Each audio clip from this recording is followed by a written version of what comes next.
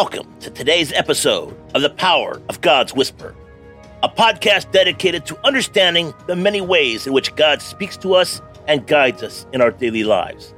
Today, we will be discussing the importance of recognizing the impressions of the Holy Spirit and how it could be a powerful way that God speaks to us.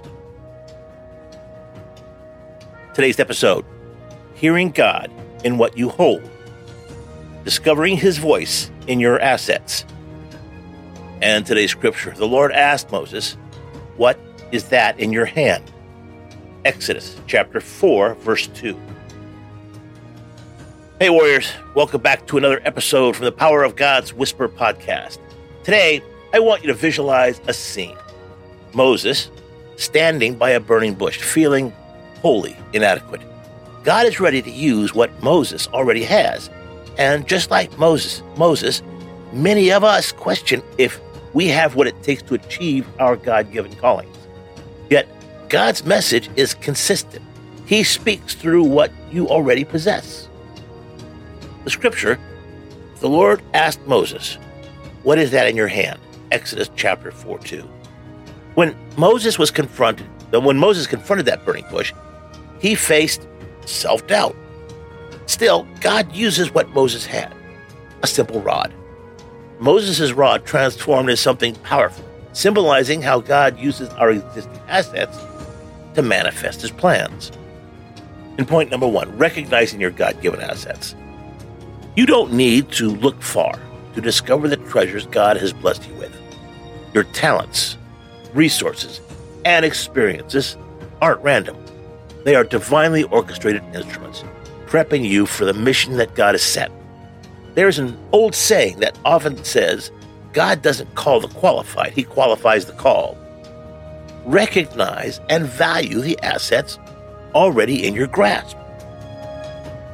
Point number 2, surrendering to His purpose. Hearing God's voice means actively surrendering our assets for His use.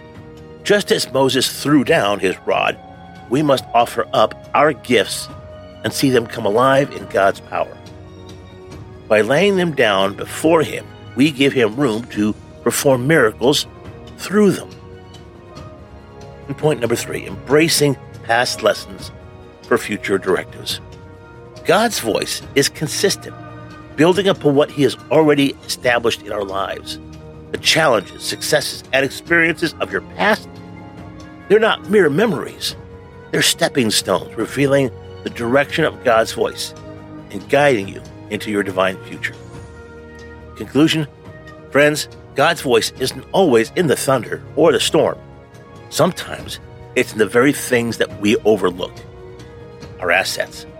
By recognizing, surrendering, and embracing what we have, we tune our ears to hear God more clearly. And call to action, I challenge you this week, take a moment to reflect on your assets.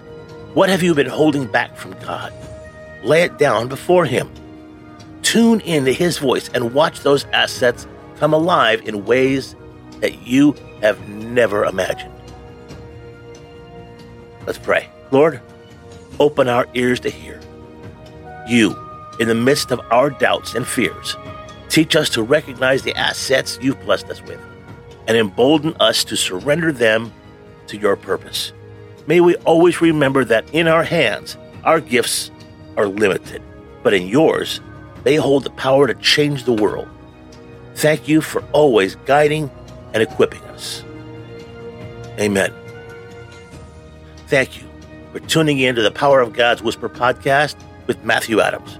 Remember, God's voice might be closer than you think, right in the assets you already hold. Until next time, stay blessed. Keep seeking His voice in every part of your life.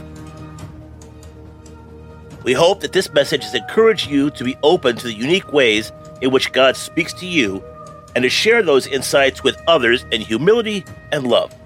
Remember, God speaks to us in many ways, and it's important that we pay attention to the impressions of the Holy Spirit and act on them. Join us next time as we continue to explore the many ways in which God guides us on our journey of faith.